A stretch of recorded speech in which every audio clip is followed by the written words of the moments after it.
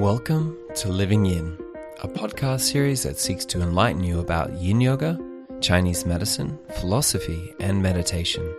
I'm Truth Robinson, and I'm a doctor of Chinese medicine and a Yin Yoga and meditation teacher.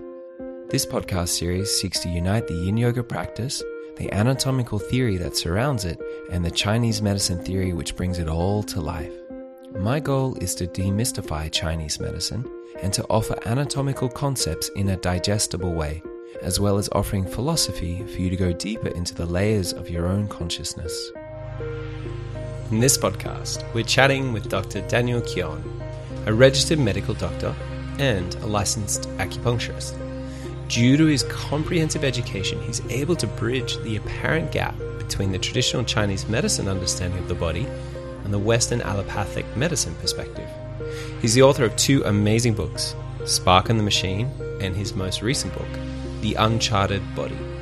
Very excited to have him with us now for a chat and to help clear up some of the Chinese whispers that have permeated our beliefs as Yin Yoga teachers and TCM practitioners.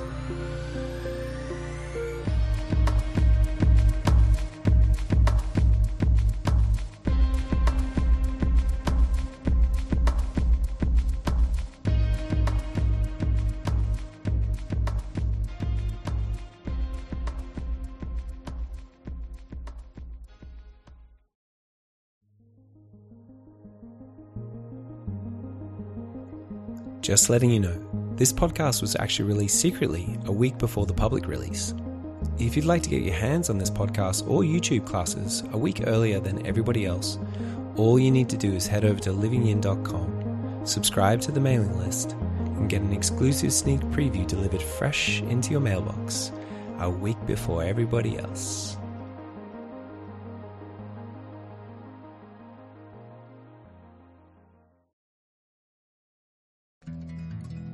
Just before we begin, this is the first of a two-part chat I had with Dr. Daniel Kion. In this episode, we're going to be talking about qi and fascia and the bioelectricity that brings that all together. But you also notice that we're going to talk about the 6 divisions from time to time. Now, the 6 divisions is probably a new concept to a lot of you guys. The 6 divisions are simply another way of looking at the pairing of the organs in the channel system. In fact, it's probably a more accurate way of looking at it. If we pick up the Yale Emperor's Classic, the Huangdi Neijing, you'll note that you don't actually have a liver channel. You have a leg Jue Yin channel. Now, it just so happens the liver organ correlates to the leg Jue Yin. Now, the other side of the arm Jue Yin channel is the pericardium. And so in this way, you'll see that the pericardium and the liver actually correlate to the meridian, the channel of Jue Yin. When we look at the bladder and small intestine, that's your Tai Yang. When we look at your stomach and large intestine, that's your Yang Ming. Xiao Yang is your gallbladder and triple energizer. Tai Yin is your lung and spleen. Xiao Yin is your heart and kidney. And finally, you have your Jue Yin, which is your liver and your pericardium. And so in this way, we see that those channels flow throughout the body. They don't just stop at any one point. Now let's get into it. Dan, it's so great to have you here today. Thanks for joining me. Thank you for letting me on the show, Truth. Good to see you again. Oh, definitely my honor. So just before we get into this, I know who you are. I love who you are and what you bring, but some of our listeners may not have heard about your history and who you are and how you came into Chinese medicine in the first place. I would love for you to just tell us the story of that. My dad was a surgeon, in fact, and my mum was a nurse, and so I kind of had medicine in the blood slightly. And when I was a teenager, my grandmother taught me about acupuncture and Chinese medicine and how it was considered to be primitive and superstitious because it had never changed. But she said the reason it had never changed was because it had always been correct. So why change something if it's right? And so from that point, I kind of had this ambition to bring Chinese medicine and acupuncture into the Western fold, if you like, although I now see it slightly differently. And so I went off to do medicine at medical school and kept an interest in Chinese medicine and acupuncture. And then eventually I went back and did a degree in acupuncture And what I realised was that, like, the way it was taught, they didn't really understand what they were teaching. I certainly didn't understand what they were teaching.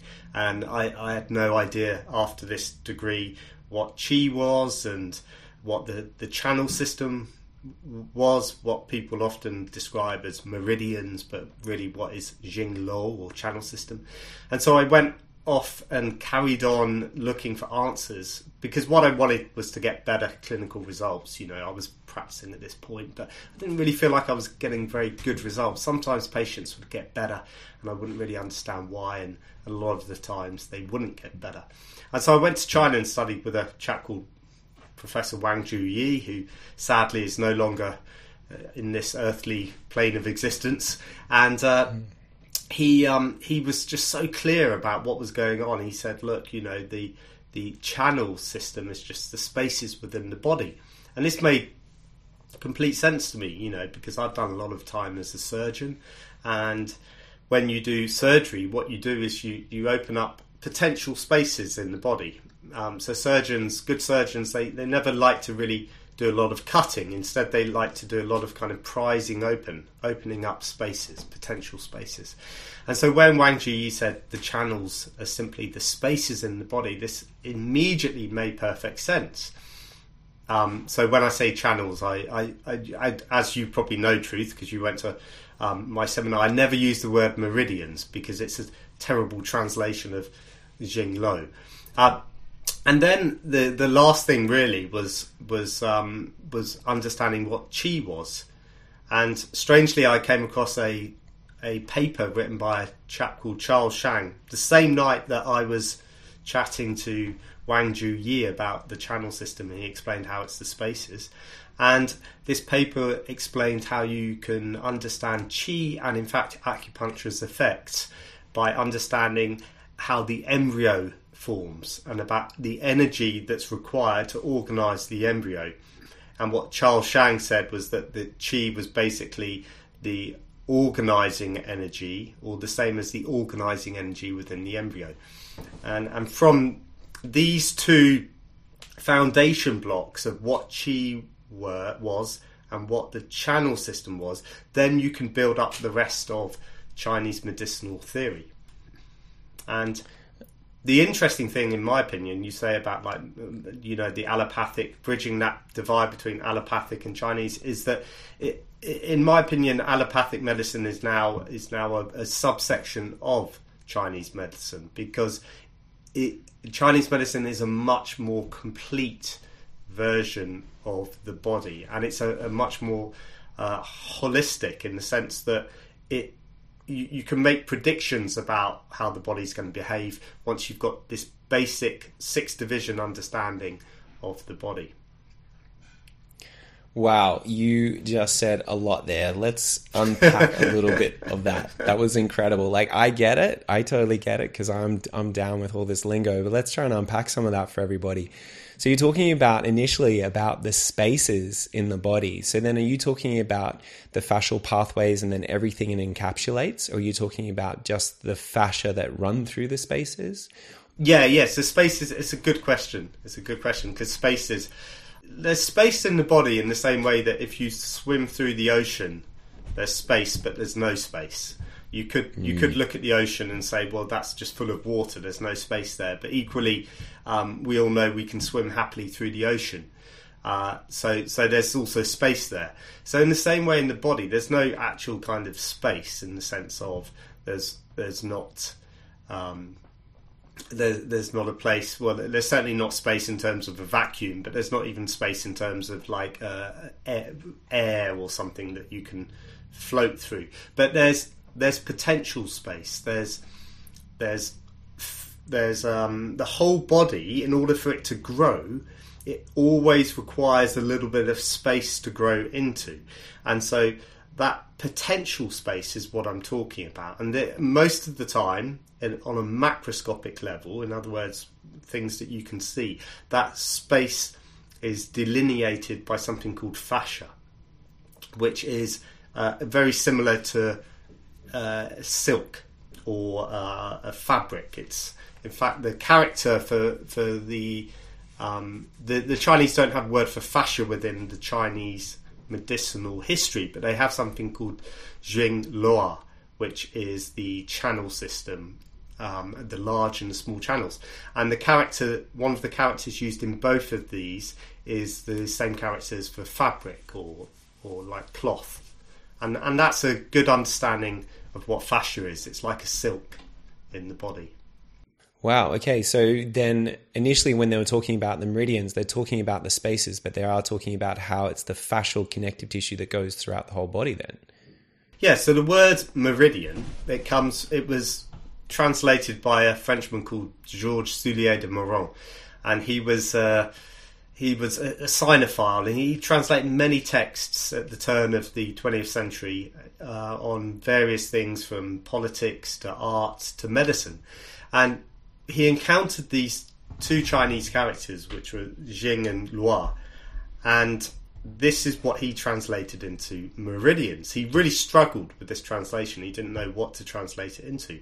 It's a bit like the word qi. It doesn't really have an easy word to translate qi into. So we've adopted qi in our English language. In fact, I would say qi translates best as spirit, but that's another story. The characters for meridians were Jing and Luo. And if you actually look at the characters, the first character really translates as fascial rivers, and that's Jing. And the Luo translates as fascial net. And that's a really good description of the anatomy and the histological structure of our bodies.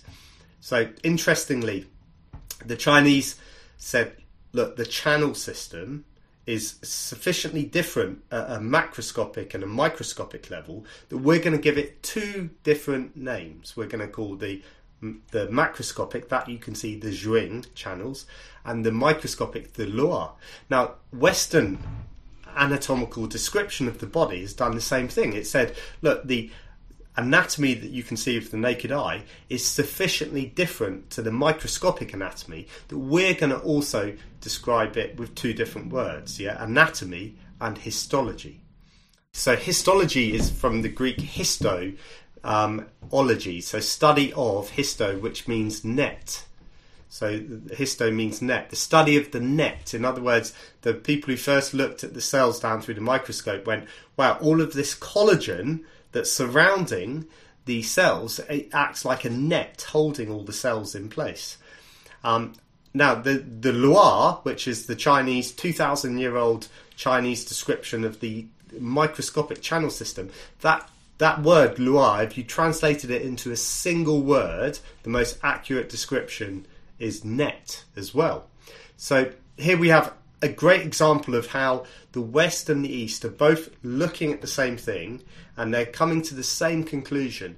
But the big difference that they're doing is that when the West was looking at things, so it was looking at, oh look, there's your heart, there's your liver, oh there are the cells, there's the collagen. The Chinese description was looking at the spaces between things. And so that is a lot of the confusion is just from that lack of understanding in the West, that when the Chinese were describing things, really what they were describing is a lack of things, the space between things. And that's why we never really understood that's why the Western scientists missed meridians. One of the reasons. There were two main reasons they missed meridians. The first is the translation into the word meridian, which is why I don't use it. Because meridian suggests something. It's also, a meridian is a man-made construct. It's an artificial construction of latitude and longitude. So it's man-made. But I think a meridian is quite a difficult thing to get your head around, because it's what is a meridian, what does it look like, etc., etc. But if you said channels, if you said, the Chinese are describing channels in the body, then any self-respecting doctor or scientist will go, well, I suppose there are spaces in the body, and then you say, well, yeah, and in these spaces fluids flow in a circuit. Therefore, that's a channel. And that's kind of the end of the discussion, actually. Normally, most doctors will go, yeah, you've got a point. There are channels in the body. And then you're like, okay, now we're basically in agreement, aren't we? We're not interested in looking at the things. We're looking at the spaces around the things and how those spaces function and what flows in those spaces. And the most important thing that flows in the space is the energy of communication. Okay, so then this energy of communication is going to be the chi then? Yeah, that's it. Yeah. So what chi is exactly is I don't expect the full answer from me because I can't give it. But it's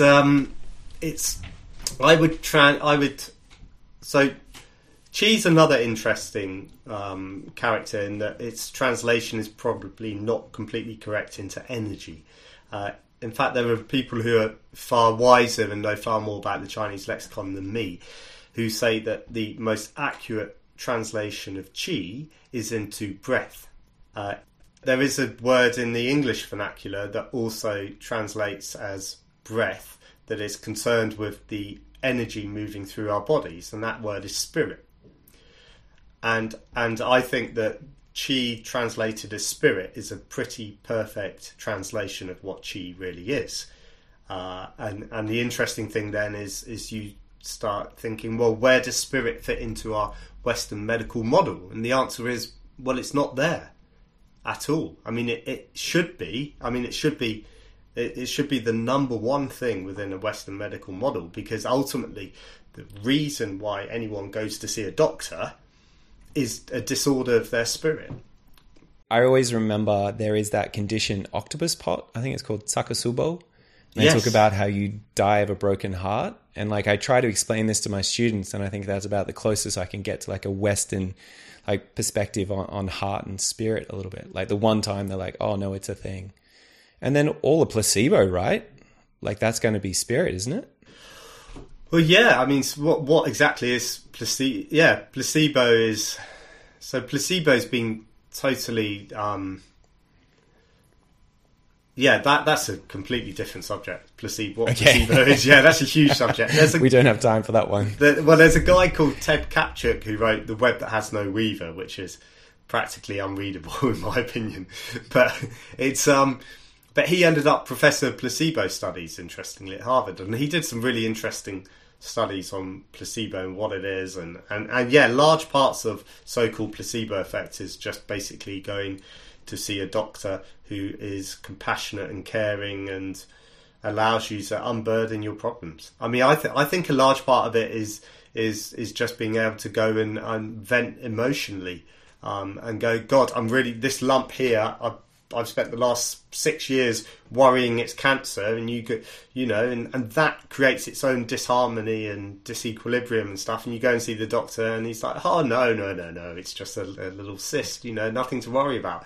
Bingo, you're better again. You go out feeling you're on cloud 9, and what's the doctor done? Nothing really. He's just dealt with you at a spirit level, you know. So that's bedside manner. Bedside manner, yeah, exactly, yeah. So, that's a huge subject, placebo, but a very important subject. And it gets to the root of medicine, like what medicine is, really.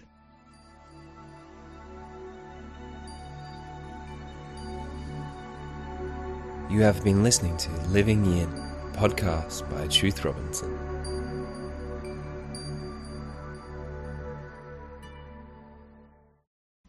Another question about qi I'd love to clear up for us, because I know that when you read like the classics like Huangdi Neijing, it talks about like the qi of the chest and the qi of the stomach and the spleen. So like the Da qi or the Kong qi, and then also the Gu qi as well.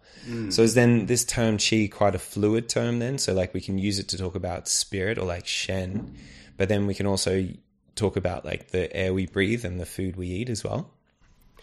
Yeah, that I remember when I did my degree in acupuncture, there were all these different types of qi, exactly as you say. There was spleen qi and gu qi, and I kind of, they all just got a bit confusing, and I ignored almost all of them, and still do, to be fair. But I would say that, so as you know, you've got chi in your body, but the Taoists also say the chi's in the cosmos as well. You know, it's like the Force from Star Wars, isn't it? It permeates through the cosmos. And certainly, like, if you look at the embryo and how it grows, the force that seems to be most obvious in terms of its coordinated growth, it appears to be an electromagnetic force.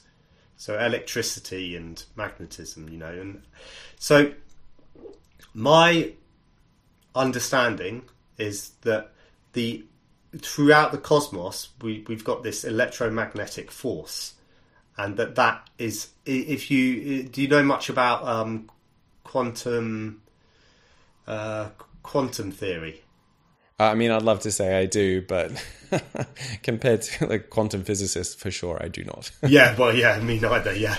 So I this is just based on a 1-hour video that I saw online from someone who explained it very well. He was a physicist, and he talks about quantum field theory, and he said basically that the entire cosmos is permeated by 6 fields, and these 6 fields are like, or one of them effectively creates gravity, and what everything's just a vibration in one of these fields. So the reason why, you know, the pen bounces off my head is because effectively in the the fields that create mass, these two are vibrating at a certain frequency, and so those vibrations bounce off each other.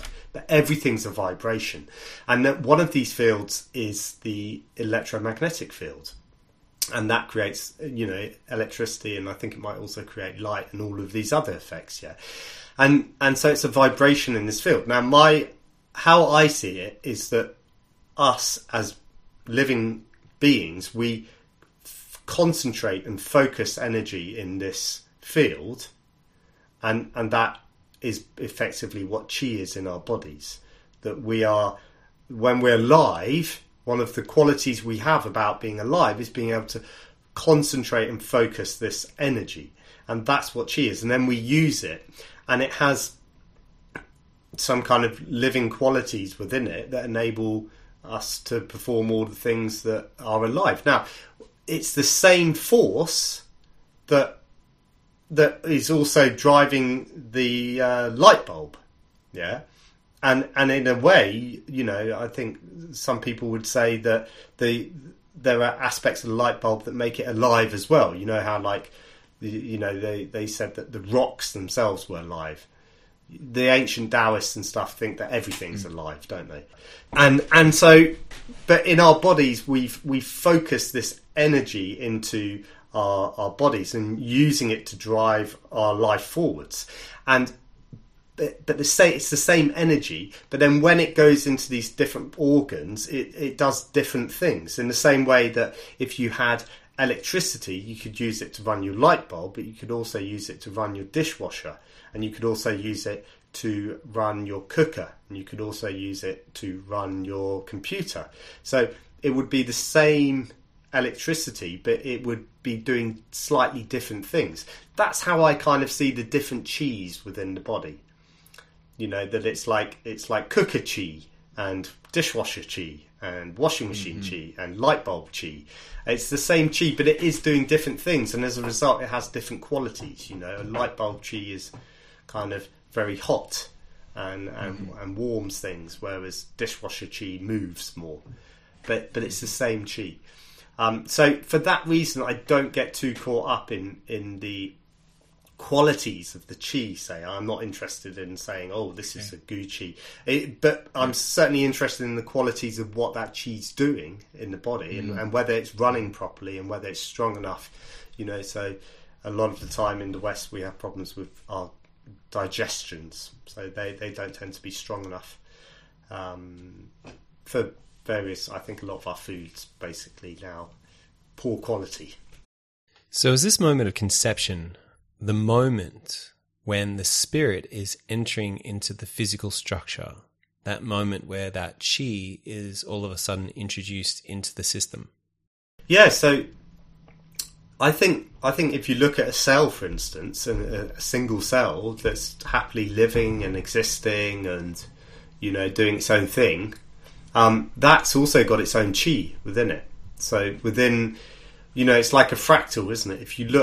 If you zoom in on a cell, then you find that it's kind of got the same component parts as a body has. It's got like effectively a brain, which is like the nucleus, or a heart, which is the nucleus. And then it's got a mitochondria, which respire, which is what lungs do. And then it's also got these endoplasmic reticulum, which kind of cleans up the proteins and stuff, which is a liver. And then it's also got vacuoles, which are like stomachs. So a cell is almost like a miniature version of a body, and the cell needs energy and life force to operate. And so that will have like chi running through it. And in fact, cells do work on electricity. Everything works on electricity. Yeah, because if you look at the mitochondria is a great little bit of equipment, and it generates this intense electrical spark, a mitochondria, and about minus 140 millivolts, I think it is, which is, given the distances involved, is insane. It's like a lightning bolt amount of energy. Wow. And then it uses that electrical spark to drive chemicals down this pathway and turn them into ATP, which is like a kind of TNT type molecule in the cell. And so the mitochondria is running on electricity. The outside of the cell has got an electrical polarity across it to keep it alive. So the whole thing's running on electricity. So the cell itself is, and living electricity is basically what chi is. So crude electricity that runs through our wires and powers like the communication vessels, portals that we're talking across at the moment.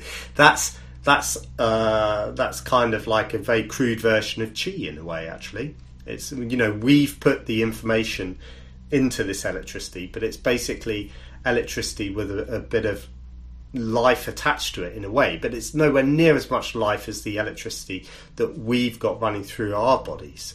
That's got huge amounts of information and life attached to it.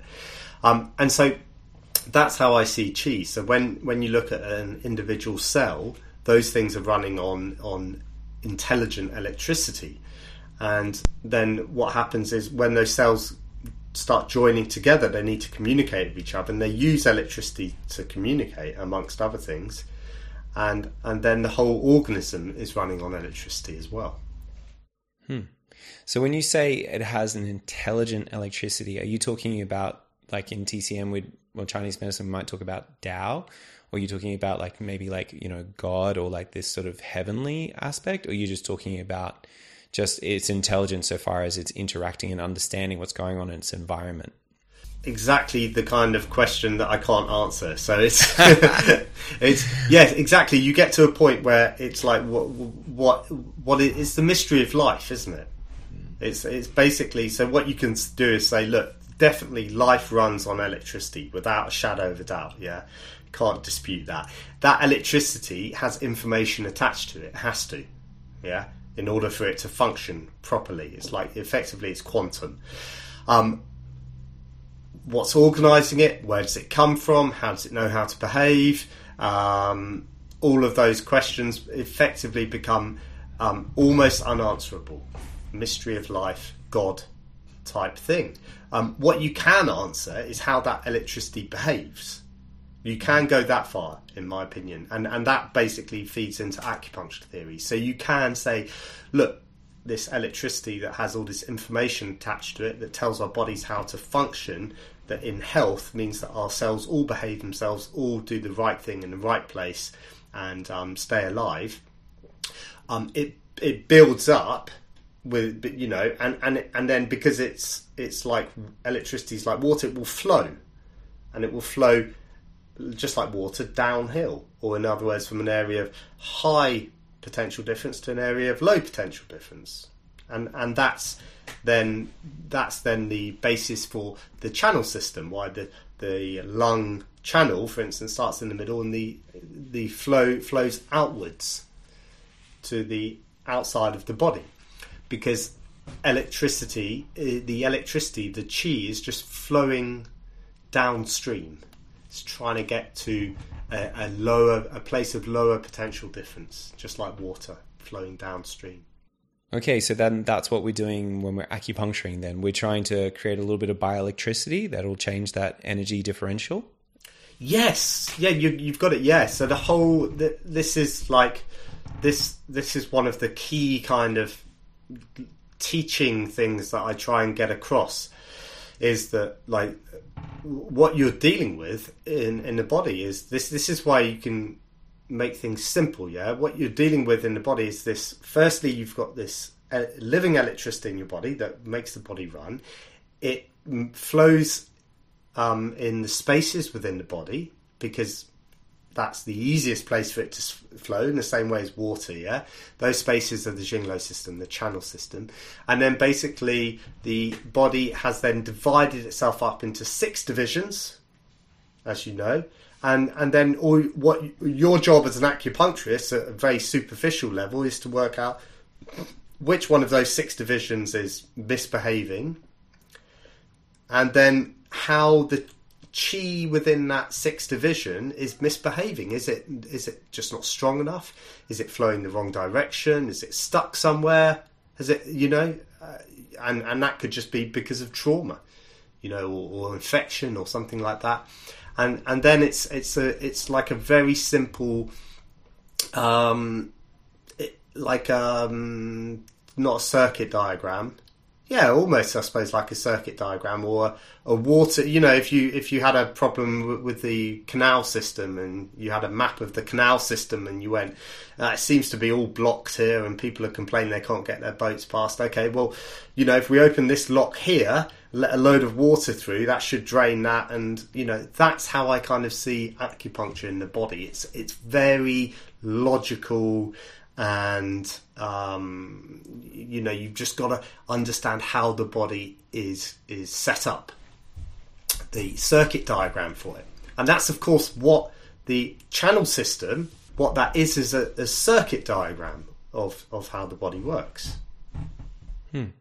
So then just going back a little bit to clear something up, is you talked about like a couple of ways that maybe this chi flow could be sort of blocked. We called stagnation in Chinese medicine, was through trauma. And I guess that would be like a contraction, a holding pattern in your body, kind of like clenching your teeth, or drawing your shoulders up. And then you also said infection as well. So is those two things creating like a swelling or a stagnation or a blockage in that area, which is affecting that flow of chi then? Yeah, definitely. I mean, this is, so chi requires this channel system to move, and the channel system, as we've described, is basically on a macroscopic level is just fascial planes. Now, if for instance you got some infection in that fascial plane, and the infection would then create phlegm, and it would stick the plane together, and it would stop things moving. Now, what the chi will do is just like water, it will find a way around that blockage, but that in itself might cause more problems, and it might cause pain. It will often cause pain. Any blockage of chi will cause pain, and so then that's in these cases actually surgery is enormously useful. Where you've got effectively a load of phlegm within the channel system blocking the channel system. I would suggest if there is a surgical procedure to help that, then actually do it, because what you want to do is unblock that system. But a lot of the times in health problems, it's a lot more subtle than something that you can see. It's it could just be, like you say, people who have been holding chronic tension and keeping their jaws like this for the last 20 years, and then they've got the muscles there are kind of a bit congealed and stuck and blocked, and you've got to really, people are way more complex than Western medicine makes out. That's it. Exactly. Ironically, because Western medicine makes out that people are incredibly complex, and that's where it falls down, because the big difference between Chinese medicine and Western medicine, in my opinion, is that Chinese medicine understands that people are way too complex to understand. Yeah, we've got 100 trillion cells, and each of those cells is communicating effectively with every other cell. at the same time, yeah, and it can't quite do this at that level. So Chinese medicine goes, look, things are like really, really, really complex, yeah. Let's just keep things really simple. Really simple, yeah. Western medicine has gone the other route, which is like it's gone like, if we can just see things even more perfectly, even more tiny, if we can just see things at a next level, we will understand everything. You know, so they said, you know, I don't know if you remember, but 30 years ago when they started to crack the genetic code, they were like, we've done it. They were so triumphal. They were like, we are going to be able to cure all diseases in 20, 30 years. Everything. We've cracked the genetic code. And have we got one cure out of it? Don't think so. Don't think there might be one very, very precise genetic cure out there, that like something like a single gene deletion, like cystic fibrosis type thing. But even those are a bit variable. But the problem the Western medicine hasn't understood is that complexity in the body is actually the enemy of understanding. You've got it. The complexity is just off the scale, yeah. So there's no point trying to like understand how the body works by getting more complex. You've got to get more simple, and then very, very delicately make a few steps forwards about how the body's working. And that's one of the key things I try and teach, is that keep things simple. So keep things as simple as you can. If you can't explain it in a few sentences, you probably are overcomplicating it. And yeah.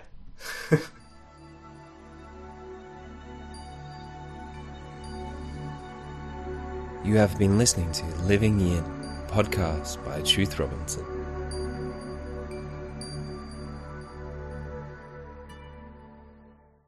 You were discussing how all the organs work on these polarities of positive and negative charges.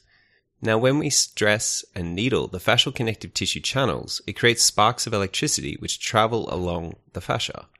Do these sparks then travel internally via the fascial connective tissue or channels into the organs and so affect the polarities? And this way demonstrating how the channels of fascia are linked to and alter the function of the organs? Yeah, this is where it gets really interesting. So you've read The Spark in the Machine, yeah. And one of the things that I hope that would achieve was basically revealing what I didn't know. So where I used to go and like lecture on the basis of that, and at first I was kind of like, I remember the first time I got invited to lecture, I said, look, I really don't have a lot to say outside of this book in a way, but I'm quite happy to come and lecture, but don't expect me to have huge amounts to say. And anyway, now I have got huge amounts to say. But one of the things I hoped was it would reveal, going to talking to people about it and lecturing would reveal to me what I didn't know. Yeah, because that's one of the, it's like Donald Rumsfeld and known unknowns and unknown unknowns and that kind of business. And what it revealed to me was that I may have explained like how the what chi is and what the channel system are and how it flows and stuff and even the 6 divisions, but it didn't explain what chi did in the organs. Why did chi why, you know, these organs, for instance, the liver, is like this, you know, blood clot. Yeah, blood goes in and blood comes out cleaned. It's like, so what's chi doing in the liver? And it kind of opened up a bit of a problem for me, because it's like, well, if you can't explain what chi is actually doing in the organs themselves, then, you know, fine, you've got a mechanism for how electricity can move around the body, but it doesn't explain why sticking a needle in the big toe is going to suddenly make your headaches go away, you know, or make your bowel problems better, you know, unless you can explain what's going on. And so this was the basis for the new book I wrote, The Uncharted Body. It actually took me a year of full-time writing to do that. I sat down and effectively started writing it, and what I realised eventually was that, like, to understand all of the organs, you can break them down into what are called functional units. So, like effectively, they're all built like fractals, the organs. So they're all like the liver is made up of, say, I don't know, 1 million miniature livers called sinusoids. Yeah, and the sinusoid is here. I might have a picture of it here. The sinusoid is effectively runs exactly like a liver. I'll send it to you. Yeah, and the sinusoid runs exactly like a liver. It has this, blood going in. It has blood going out. It separates the plasma from the red cells and then drains the lymph. So it's running exactly the same. But the nice thing about the functional units is that when you get down to that level, you suddenly start to see things a lot clearer. So instead of a blood clot, it now looks like a tiny little engine. Yeah, in the case of the liver. And this engine is the key thing about this engine is effectively it's got this membrane called the sinusoidal membrane, which is across which the liver decides what is going to move. And this gets very difficult to prove, for various reasons, but then it turns out that the thing that's driving substances across this membrane is electricity. Yeah, so there we have it. Wow. So and it's the same with the kidney. The kidney has something called the nephron, and it's something called Bowman's capsule, and across Bowman's capsule, the glomerular membrane is again another electrical charge, and when that electrical charge goes, the kidney stops working. Same with the heart. I mean, we all know electricity drives the heart. Same with the lungs. Turns out actually that your lungs, you've got across the membrane between the lining of your nose and lungs and the actual and deeper is a potential difference of, I think it starts at -30 at the nose and goes down to -10 millivolts. Now, and when that disappears, the lung fails. So all of these organs are running on electricity. And we know it's not just electricity that you can just plug. You can't just plug yourself into the mains. This electricity's got intelligence and organisation. And so now we have like a complete system for understanding what's going on. So we have the organs, which are sitting within a division, which is effectively walled off from the other divisions by fascia, and the organs themselves are all being driven by electricity, which has got intelligence attached to it, and then this flows out through the channel system to the peripheries, and then it's like, okay, when that organ's malfunctioning, it's like, what's going on with that electricity? Why is it malfunctioning? Is it because it's basically sitting on the wrong side of the membrane, what's called counterflow chi? Yeah, so in other words, if you've got your membrane here...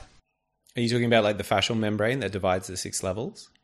No. This is an organ membrane. This is much more sophisticated than fascia. Okay. Yeah. So this is like, these are organ membranes. So take actually muscle is one example of a membrane. Yeah, that's why all the yang organs basically are just muscles. So with a muscle, you've got, so for a muscle to contract, effectively what happens is electricity gets pumped across the membrane into the muscle, and the muscle then goes contracts, and then the electricity slowly leaves again and the muscle relaxes. So that membrane has got an electrical charge across it. That's what I'm talking about. That's now, if the electricity is on the wrong side of the membrane, that muscle won't be able to contract properly. That's counterflow chi. That's what counterflow chi is at, not at a theoretical level, at a practical. You can measure it. You can actually, and people have measured like these things and shown that when the electricity is on the wrong side, the muscle doesn't contract very well, and that's why basically you then go, okay, we're going to use stomach 36 yeah, which is the C point, which lines the electricity up on the right side, yeah, and then the muscle starts contracting properly and people's intestines improve. That's why it's working. It's logical. It's not just we'll put it there because of woo. It's like, no, this is what it's doing. You're putting it there. It's connecting through these fascial planes into this division of the body, which is an embryological division. And when it's there, it's basically it's getting the electricity to just go the right side of the membrane. And then because of that, the muscle can have more power when it contracts.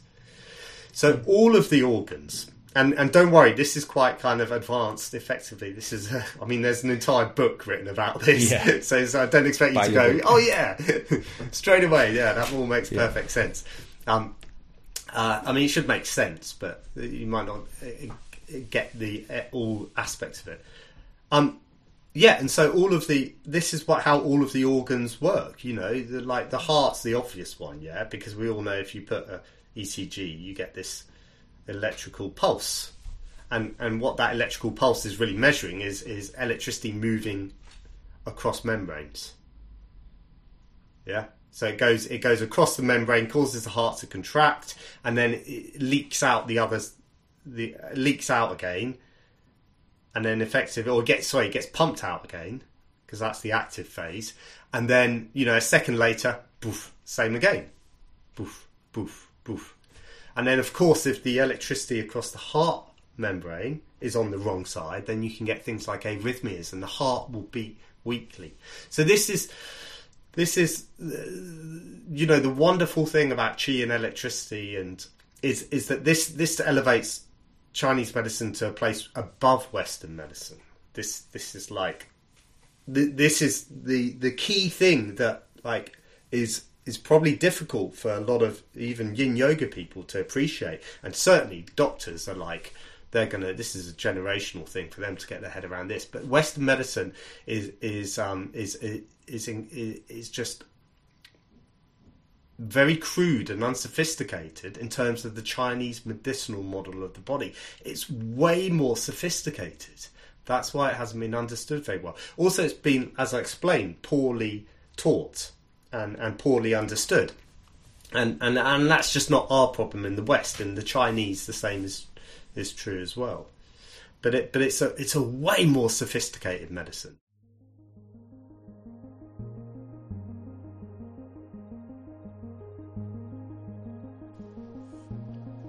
What an awesome first part to have heard.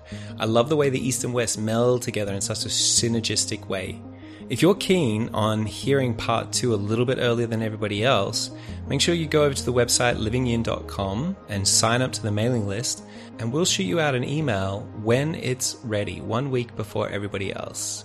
If you're new to the mailing list, it could even be there right now. Go check it out, livingyin.com.